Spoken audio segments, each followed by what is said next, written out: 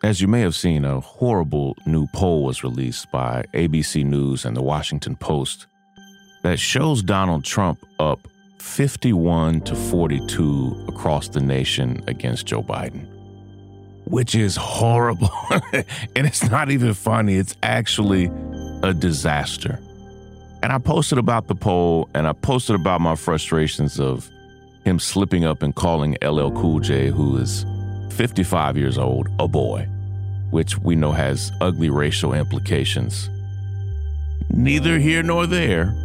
I had several people from the Democratic Party reach out to me and say, Sean, no other major candidates are going to run against him. You can forget about it. The Democratic Party won't support it.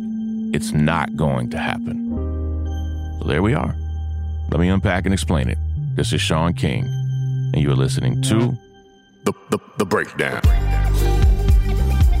The Breakdown. The Breakdown.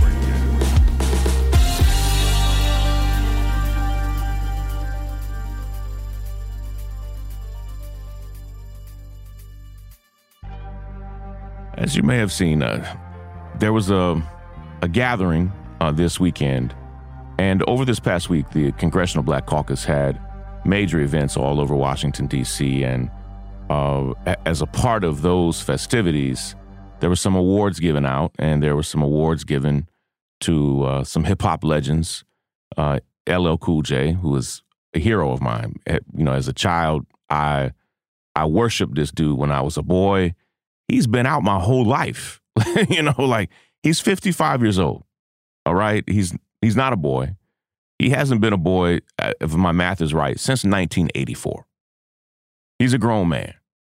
And beyond the fact that Joe Biden butchered LL Cool J's name, I guess he didn't know who LL Cool J was, or, messed it up on the teleprompter.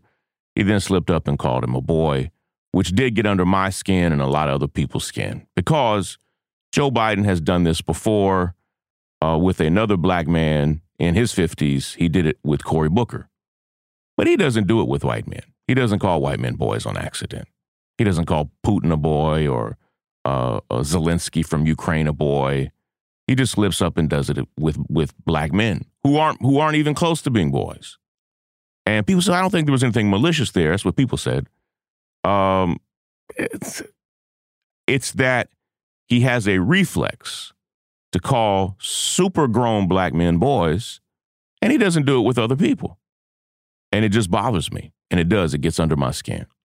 And I posted about it last night, and it got under other people's skin. But there are a lot of people saying, hey, what are you trying to do? Elect Donald Trump? It's like, no, listen. I reserve the right to critique something. And here's what I said, and it's just true. If Donald Trump had called LL Cool J a boy, or had Mitch McConnell or anybody else in the Republican Party done it, the outrage would be severe. It would.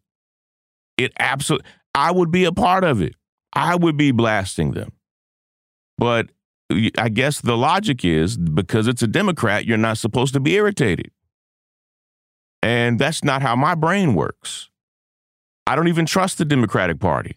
I don't even like the Democratic Party. They hardly do anything that I care about. I wish this country had another party for me. It doesn't. Another serious, credible party. We live in really a two-party monopoly. Conservatives need another party. Liberals need another party, period. It's just how it is, but we're stuck with these two. And had any conservative at all messed LL Cool J's name up and then accidentally, quote unquote, called him a boy, people would be frustrated, and rightly so. And the way I'm trying to say it is, I'm frustrated whether it's a Democrat or a Republican, period. That's just how my brain works. I'm not so addicted to the Democratic Party that I can't critique Joe Biden. But somebody reached out to me, two people reached out to me who work for the Democratic Party. And after the break, I'm going to really unpack and explain what they told me. We have a quick word from some of our sponsors, and I'll be right back. The breakdown. The breakdown.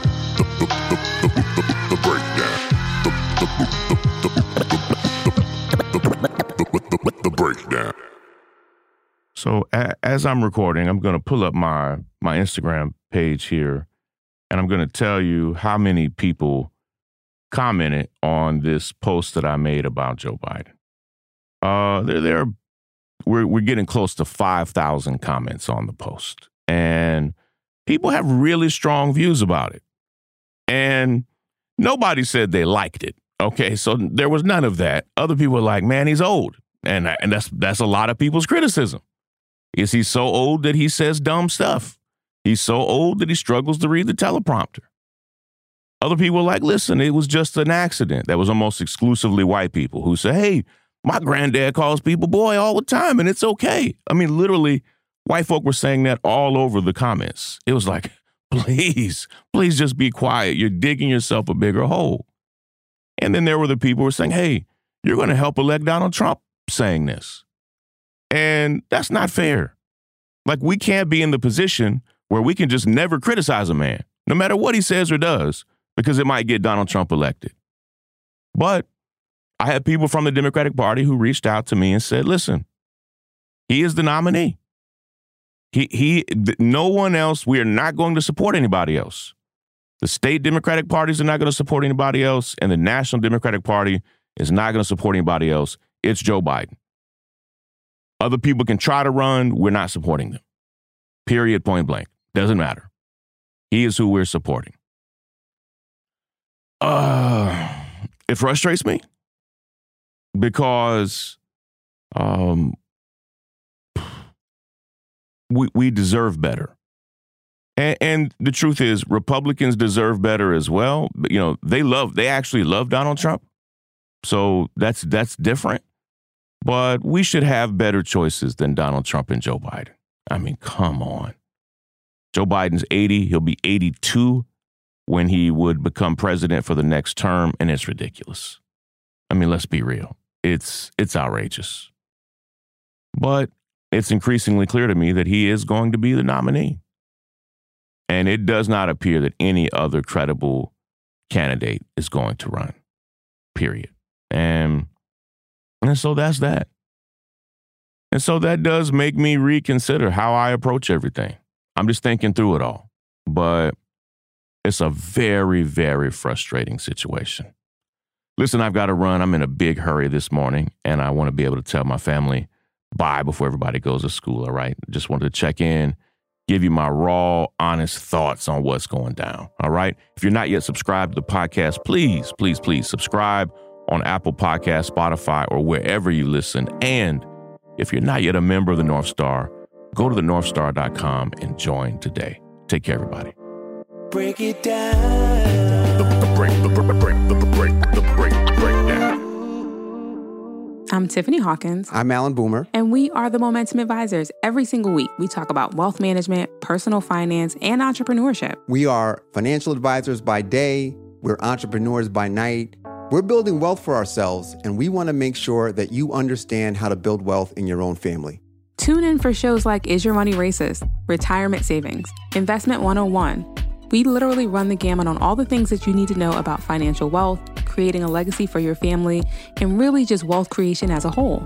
What we find is that these conversations are happening, but they're not happening as much as they need to in diverse communities. And so we're bringing a new voice, a new amount of energy, and we want you to tune in. So we bring the tips, we bring the strategy, and we always bring the good news.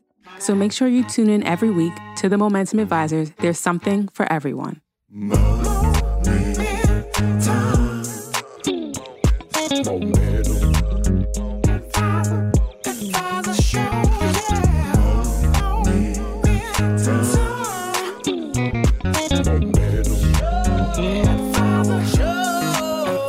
Show.